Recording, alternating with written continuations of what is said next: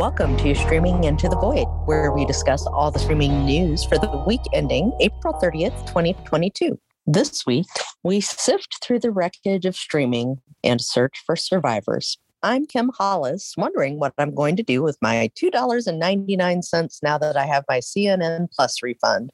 Woo! Woo! I'm rich. Also, Tim Bridey, writer, gamer, and Mr. Irrelevant. That's not true. I used that joke last year, but it's always appropriate, despite what Kim says. Thank you, though. Also, David Mumpower, author of Disney Demystified and entertainment media analyst, and who is grudgingly missing the NFL draft for this recording. You don't understand how much this hurts me. I need to know which future Falcons are going to break my heart at some point down the line. And the podcast is produced and edited by Raul Buriel, who just might get to buy Roku at $23 a share. I missed it on the way up, but I'm going to catch it on the way down. Yeah. In our deep dive this week, we continue to feel the shockwaves from the recent seismic news in streaming. Warner Brothers Discovery continues to make cuts, and Netflix has joined the bloodbath. To be fair, the cuts at Warner Brothers Discovery weren't all that deep. They have cut all scripted programming at TBS, TNT, and True TV, which is to say they cut Search Party. Nobody's going to miss that. Technically, it would be Snowpiercer, but they'd already renewed Snowpiercer, so even that's a lie. This whole thing is just them threatening to not record shows they already weren't going to record. It's absurd to think that they think this is going to work for them. They have committed, or David Zaslav, the CEO of Warner Bros. Discovery, as I like to point out, has committed to cutting $3 billion. And I think he must meet these thresholds in order to meet certain bond requirements. And so far, they've fired like 4 top-level executives, and they've canceled a handful of shows. All right. So now they only have to cut $2.9 billion. Good luck, guys. So if Zaslav is making $250 million on his own, doesn't it seem like the easiest way to get some of that money? Yeah, that's not going to happen. On the other hand, Netflix has cut their marketing department, specifically the team responsible for the da-dum campaign, which I argue is a smart move on their side. But they've also canceled some shows. We already know that Bone, the Jeff Smith comic book, had been canceled after the animation division at Netflix was cut. This makes, I believe, the third time that a Bone cartoon has been canceled after previously being slated at Nickelodeon and later on Warner Brothers. Jeff Smith's running out of options here. Who's going to do a Bone cartoon? Because we all want one. Also cut, apparently just today, they announced that Space Force will not be getting a 3rd season. And a show called Pretty Smart, which stars Emily Osment, only made it to season 1. But for fans of Emily Osment, you shouldn't be upset because she's been promoted to series regular on Young Sheldon. So actually, I'd say that's a step up for her. Yeah, that's probably a better deal for her. When we were talking about the trailers for Pretty Smart, we said we were sad for her. She was way too talented for that. It was a bad show. It could not even look good in very small doses in trailers, so it needed to go. And Space Force's situation, I do feel like 2 weeks ago, it had a chance of being renewed. But then after all the budget cuts, they're looking at it, they're going, that's an expensive show that is perfectly adequate. And you know what doesn't make people sign up for subscription services? Perfectly adequate. You need to be really, really good. And Space Force, as much as we like the cast, it's not. So a lot of what's happening here is kind of a thinning of the herd, not unlike what we've seen at box office in the last few years, where you have to be something that excels to actually raise the stakes enough where you can move the needle, so to speak. And nothing we're talking about here really does that, although I'm of the opinion that Bone might have. It's just frustrating to watch, especially when we've talked about HBO Discovery. We've known this was coming. There isn't a business model that works of, we're going to keep charging you the same price and we're going to provide less content. And that is what this announcement is. With all of the cuts they're doing, they're telling us right now, we're not going to be as good in 2 or 3 years as we are right now. Who signs up for that? Nobody. Yeah, we actually talked about this in the pre-show last week. week, David and I, but it didn't actually make it into the episode. And this is about how Netflix is essentially run by algorithms. It's run by data and numbers, which really doesn't lend itself very well to a creative industry like movie making and television making. And so a lot of the creators at Netflix are very frustrated because they really don't understand the decision making. But the decision making at Netflix is very black and white when it comes to the leadership. If you don't, like David said, move the needle, your show does not get renewed. We've heard stories of creators asking at Netflix, is my show getting renewed? And they get answered with numbers. Well, look at these numbers. It's like, what does that mean to me? If you could read those numbers, you understand. You understand if you're getting renewed or you're not getting renewed. And unfortunately, the creators don't necessarily grasp that. And so that's making for a very tough situation for a lot of the creators at Netflix who are left in this kind of like in between until someone will actually come right out and tell them, sorry, you didn't make the cut. And I'd like to expand on that it's not necessarily the creators who don't understand. It might be the quants as well. There's a difference between being able to say, here's a number, and being able to add context, what this number represents, what it reflects, and what we should infer from the data. And there are a lot of people in the industry right now who have taken this behavior where they hide behind the data rather than showing any sort of leadership or any sort of decision making. They'll just go, well, according to this data right here, you didn't do enough, we should cancel you. Well, that's not very good. I mean, one of the most famous stories on the planet is that testing for many, like a staggering number of hit TV shows was terrible before the shows air. And yet people watch them anyway. You need more insight. You need more contextualization. And we're not getting that right now with Netflix. And at some point, I do think it's fair to start wondering when Netflix reconsiders some of the way it's doing business. Ultimately, I think some shows just need that spark that really can't be quantified, but it's really hard to put your finger on it. We did talk about that during the movie ratings last week, where nobody wants to make a bad movie, but whether a movie is a hit or not is really difficult to determine. It's hard to put your finger on it, and sometimes things hit that you didn't expect, and sometimes things fail that shouldn't have. But here's a quick tip for Netflix and something that's going to save you some money. Is It Cake is cheap to produce. And you know what? If it doesn't have Mikey Day, that'll save you a few bucks. Here's the scary thought. If you're somebody high up in Discovery, Is It Cake is probably your blueprint for what you want to accomplish for the next 3 or 4 years. That might be their business model as we move forward, which is just so depressing. I could picture someone over at the Food Network right now, an executive at the highest levels, going through their grid saying, do we have a show like that? Hold on. Let me see. I swear we had a show like that. How do we not have a show like that? Hear me out. Is it Jell-O? Is it Legos? Oh God. We've seen reality / competition shows on the ratings and do well before, but Is It Cake might be like the best performing one we've ever seen just because of how stupidly watchable it is. So yeah, this may be the model going forward for them.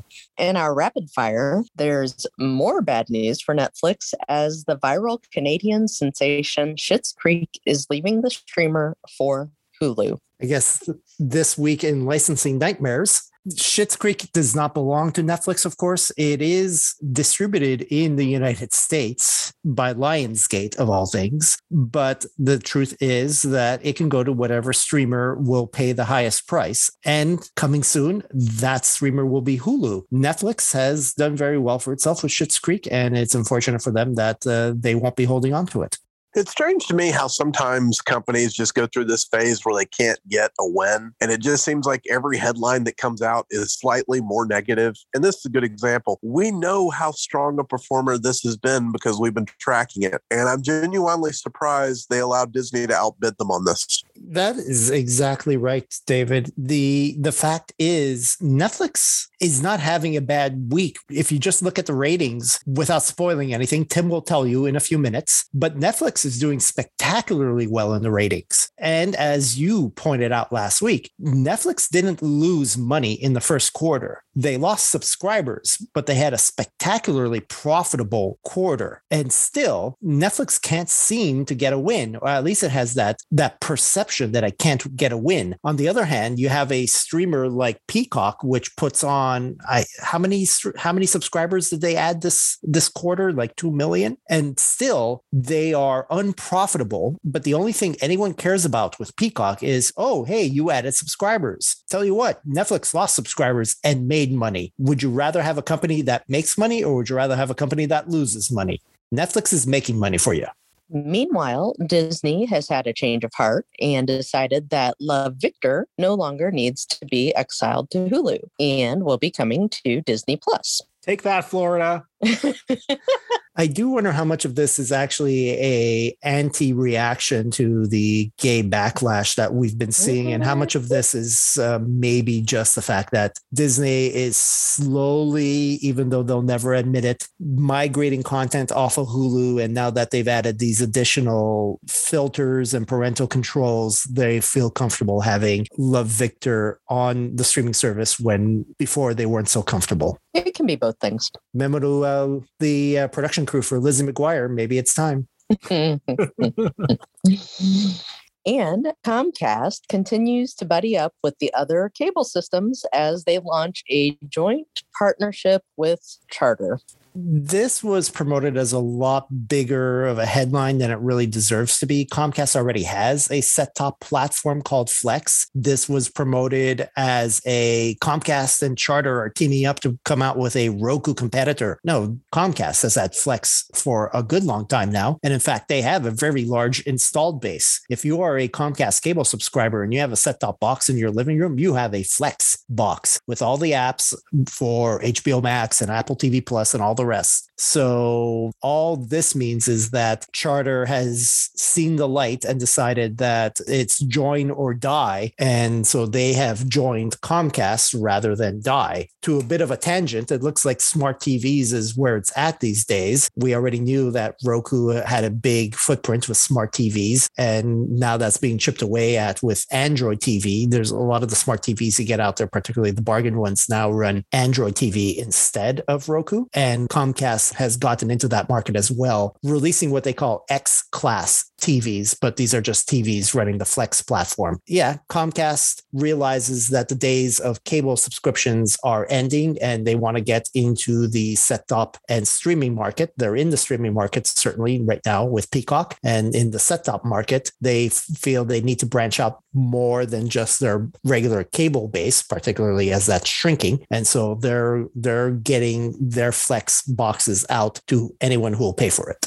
I give them a lot of credit. This is the best possible move for them to be making here in 2011. It is really forward thinking of them to understand what's going to happen over the next decade. And wait, it's 2022? Oh, yeah, this is a pointless non-story. And it's just the only people this is going to affect are the ones who are going to have to explain to their grandparents, well, this is like a Roku for you. That's it. This is... There is no market penetration involved here, and it's just two dinosaurs screaming at each other as the comet strikes. Hey, Tim, why don't you take us into the ratings? Okay, so we have the Nielsen streaming ratings for Monday, March 28th to Sunday, April 3rd, 2022. And to the surprise of absolutely nobody, the top watch show is Bridgerton. 3.2 billion minutes. That's good. Probably we were wondering if we would hit that 4 billion mark. I think expectations were a little too high after, say, like Ozark hit it and some other shows. But that's about what that was the peak of the first season. This number around there. So I guess we shouldn't be surprised, but that's still really great. I think our expectations aside. The other thing we should be keeping in mind: this was a late March time frame. Mm-hmm. Not a holiday time frame. So the constraints, the parameters were different. And also people, could go outside safely and interact with one another again. So all things considered, it's a different time frame. And so for me, this is every bit as impressive as the original Bridgerton performance. It's just, we might have gotten a little bit enthusiastic about it and possibly expected too much. Yep. And second, we still have The Last Kingdom showing some pretty decent staying power, 714 million minutes. So a big drop off after Bridgerton. No other big splashes this week, but still fine. Third, Is It Cake? Our favorite show and the future of Netflix, 607 million minutes in third for 8 episodes. Fourth, Inventing Anna. 9 episodes, 452 million minutes, still holding on very well. But here's a good one in 5th from Disney Plus, Moon Knight, with just 1 episode, just the premiere, 418 million minutes. So it had most of the week. It premiered on March 30th. But that's a lot of anticipation for this show. If that many people for just 1 episode, that's a huge number. I had to look up how long it was. According to Disney Plus, it says it's 48 minutes long. So that's a lot of eyeballs, a lot of watching, a lot of rewatching for just one episode. So I'm curious if people will stick with it and what sort of numbers it's going to do over the next month. In 6th, we have Pieces of Her from Netflix, 294 million minutes. Ozark still hanging on, 250 million minutes in 7th. Amazon's Marvelous Mrs. Maisel, 242 million minutes. And something new in 9th, Get Organized with the Home Edit, 241 million minutes watched for 16 episodes. The 2nd season of this dropped on the 1st, which was Friday. So that's a 3-day number for that. Into this, I know one person personally who was like super excited for it. So that's probably why it's here. It seems like that's the longest title possible. And also it either has like 1 word too many or 3 words too few. Yes, right? Yeah, like almost it needs like a subtitle. There needs to be like a more punctuation in there, or more words or fewer words. Yes, exactly. I looked that up because I was so confused. I was wondering, did it get cut short? Was it the home edition or the home edit of Get Organized? No, it's, I guess, a website called The Home Edit, and it's about getting your life organized.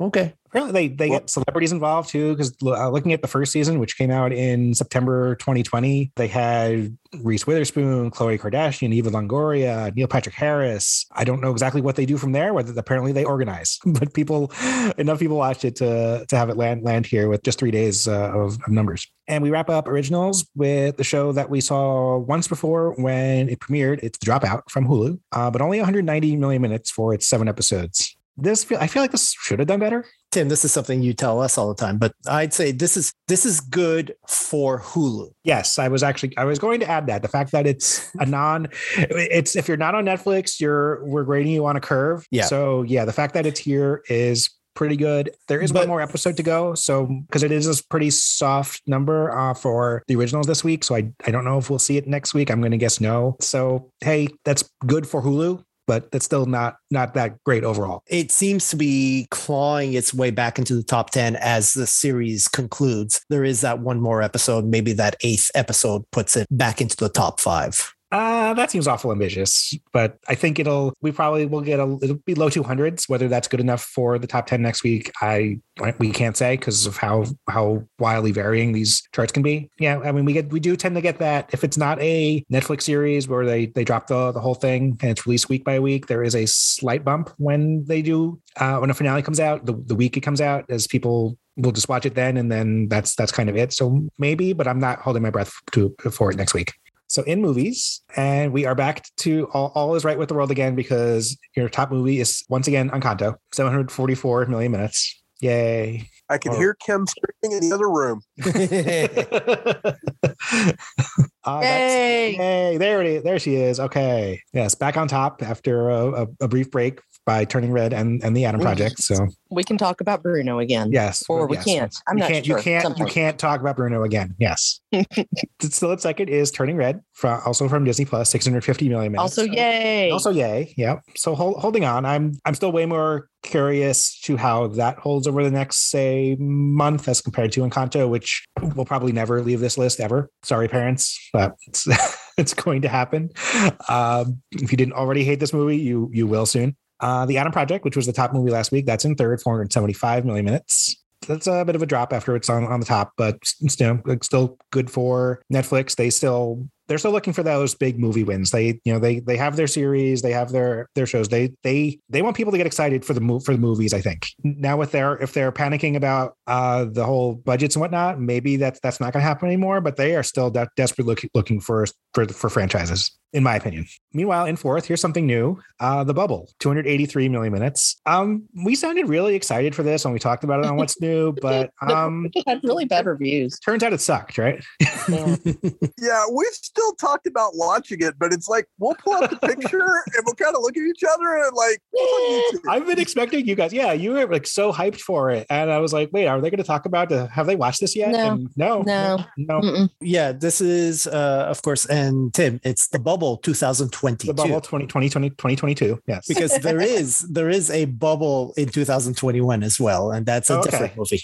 But this is the Judd Apatow comedy about people filming a movie during the pandemic in a COVID bubble. And we might want to use air quotes around comedy because Inigo Montoya left a better review of The Six-Fingered Man than we're seeing for this. And funnily enough, there is also a 1966 movie called The Bubble that's going to be on Mystery Science Theater 3000 later this season. That is apparently absolutely atrocious. So yes, at least the year here is justified. But yeah, there was a 2021 movie called The Bubble. We have something new in fifth, and it's a mild mystery because this is Sing 2, allegedly on Amazon, 245 million minutes watched, but we're not entirely sure that's correct. It could be Sing 2, but if it is, it's buy or rent. You cannot watch it on Amazon Prime Video right now. And we're pretty sure that these charts do not include premium video on demand right now. So this is unusual unless, and David, you don't think this is possible that maybe it was on there for free for like a week or something? Nothing I'm reading is saying that it was available anywhere for streaming other than to pay for it. Yeah. So the alternative is that maybe it's not actually Sing 2 and that this is actually another movie that in fact got put in here by accident under the label Sing 2. Right. Tim, there was some sort of issue with Nielsen this week, correct? Yeah, briefly. They had, when the charts updated, which is typically on Thursdays, they had stuck a couple of acquired series on the original list, which made no sense because Seinfeld is definitely not an original series by Netflix. There was one other show there, Good Girls, as well. That was corrected. I do recall seeing Sing 2 there before it updated. I'm actually inclined to believe that they are counting premium video on demand. And this is because this is exactly the type of thing that would show up there once it was available on streaming. We've discussed it before, and I don't remember in what context it was, but this is also the only place that you can watch Sing as well, at least as far as the major streaming services go, is on Amazon Prime by paying for it. So you got me as to what exactly is going on, but this is weird, and it just drove us all momentarily insane as we tried to figure out exactly what this is. But I'm inclined to believe it really is Sing 2, and yeah, despite the fact that a subscription does not get you this movie, you have to pay to watch it. I could buy that in the same sense that they accidentally mixed up their acquired and originals charts. We know that VOD charts exist and that maybe somehow they mixed up their VOD charts with their streaming movies charts because yes, Sing 2 is doing very well on VOD. If you look at any of the VOD platforms like iTunes or Vudu, it's right up there at the top. So yeah, I could see how maybe it's the type of thing that would make it did pretty well in theaters when it was out, not to the level of Sing, which is understandable. But I wouldn't have been surprised if this was on Prime normally. I would have been like, oh yeah, that makes total sense. And it's a little bit of a puzzler, but I'm pretty sure that's what it is. And I'm also convinced that Nielsen does some extrapolation from the viewing samples they have to give us these these numbers that are in the hundreds of millions. And this is who we are as analysts right here. We have just spent 10 times as much time talking about a film that made 1/10 as much of viewing as Bridgerton. Yes. Because that's how our minds work. Yep. So in sixth is Shrek Forever After, 242 million minutes. And since we've now turned the calendar to a new month in our ratings, I had to pull up what showed up on Netflix on April 1st. And one of the movies, yes, was Shrek Forever After. For some reason, the first and second showed up in the beginning of March. And then here is the fourth one at the start of April. For some reason, Shrek the Third, nowhere to be found. And now with the benefit of time, I have to say that this title kind of reads like a threat, doesn't it? Mike Myers has a show coming out, so maybe if this doesn't do well, there'll be more Shreks. Oh no. In seventh, Moana from Disney Plus, 179 million minutes. Eighth, Shrek Classic, the original one, 153 million minutes in eighth. In ninth, this is new. Trust No One, The Hunt for the Crypto King, 139 million minutes. We definitely talked about that. We did it, Kim. You did it. Yep. Yes. Yeah. You and David and I watched it. So obviously we got it on the chart. All right. Actually, I fell asleep while we were watching it. So I had to watch like part of it later. So maybe we did. And in a tie in 10th, Cheaper by the Dozen from Disney Plus, also 139 million minutes to wrap up movies. But hold on. So these charts run from Monday to Sunday. The Sunday prior to the March 27th, a movie won an award. And we assumed that we'd see it on the chart once the Oscars happened. But I guess everyone was so preoccupied with, Will Smith slapping Chris Rock that nobody watched Coda on Apple TV Plus, and it did not make the ratings this week. Honestly, I kind of think that the whole Will Smith debacle did overshadow the Coda story, which would have been a really, really wonderful story and a great, happy movie for people to watch. My mom loved it. I think it's, one of those movies for the people. It could have been something, but no. Will Smith, he killed it. Yeah, I do think there probably was an effect, but yeah, just enough to not even crack 139 million minutes. Because still to this day, the only Apple TV Plus show or movie we've ever seen has been Ted Lasso. And this is I always say the bottom of the movies list is always a really soft number. So we definitely thought we'd see Coda, but yeah, Will Smith, you ruined everything. Is it just the fact that it's on Apple TV Plus? Was it, if it was on Netflix, would the same thing? Would we have seen it? If it was a more quote commercial film, would we have seen it? So I mean, we won't know at this point, but I'm just really surprised that it's not here.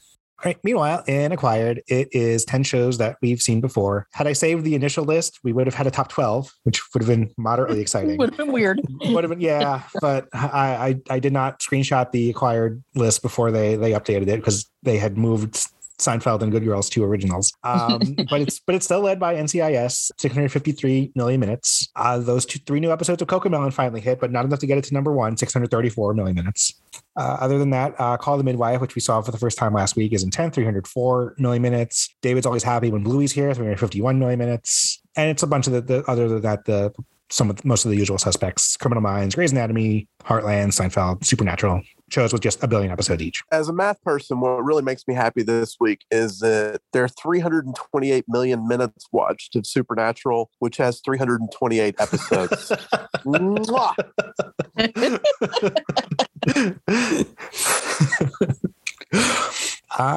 Yeah, that's all I've got for this week. We are seeing how dominant Bridgerton will be. Maybe there's a small chance we can still see Coda, but doesn't look good. But yeah, that's all I got for this week. All right. As always, we close out the show with what's been keeping us busy this past week. And I am happy to inform everybody that the Friendly, and that is spelled FRNDLY,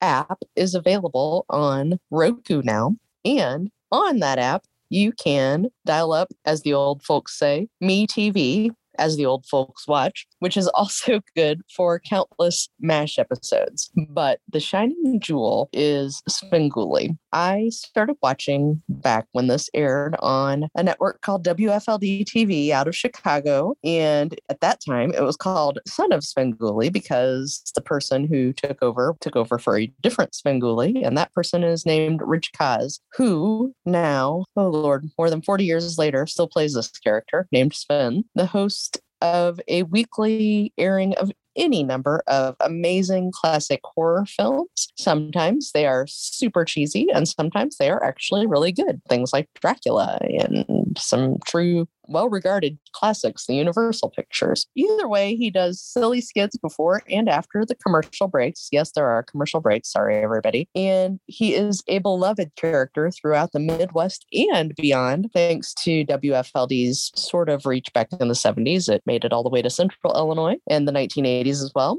And on MeTV over the last slightly more than a decade. So grab your rubber chicken, add the Friendly TV app to your Roku, and settle in for the cheesiest Saturday night imaginable. And let me just say on a personal note how much easier this makes my life, because Kim has had me tying rabbit ears to a TiVo and having us point the antenna all across the damn state trying to get a signal that would actually work.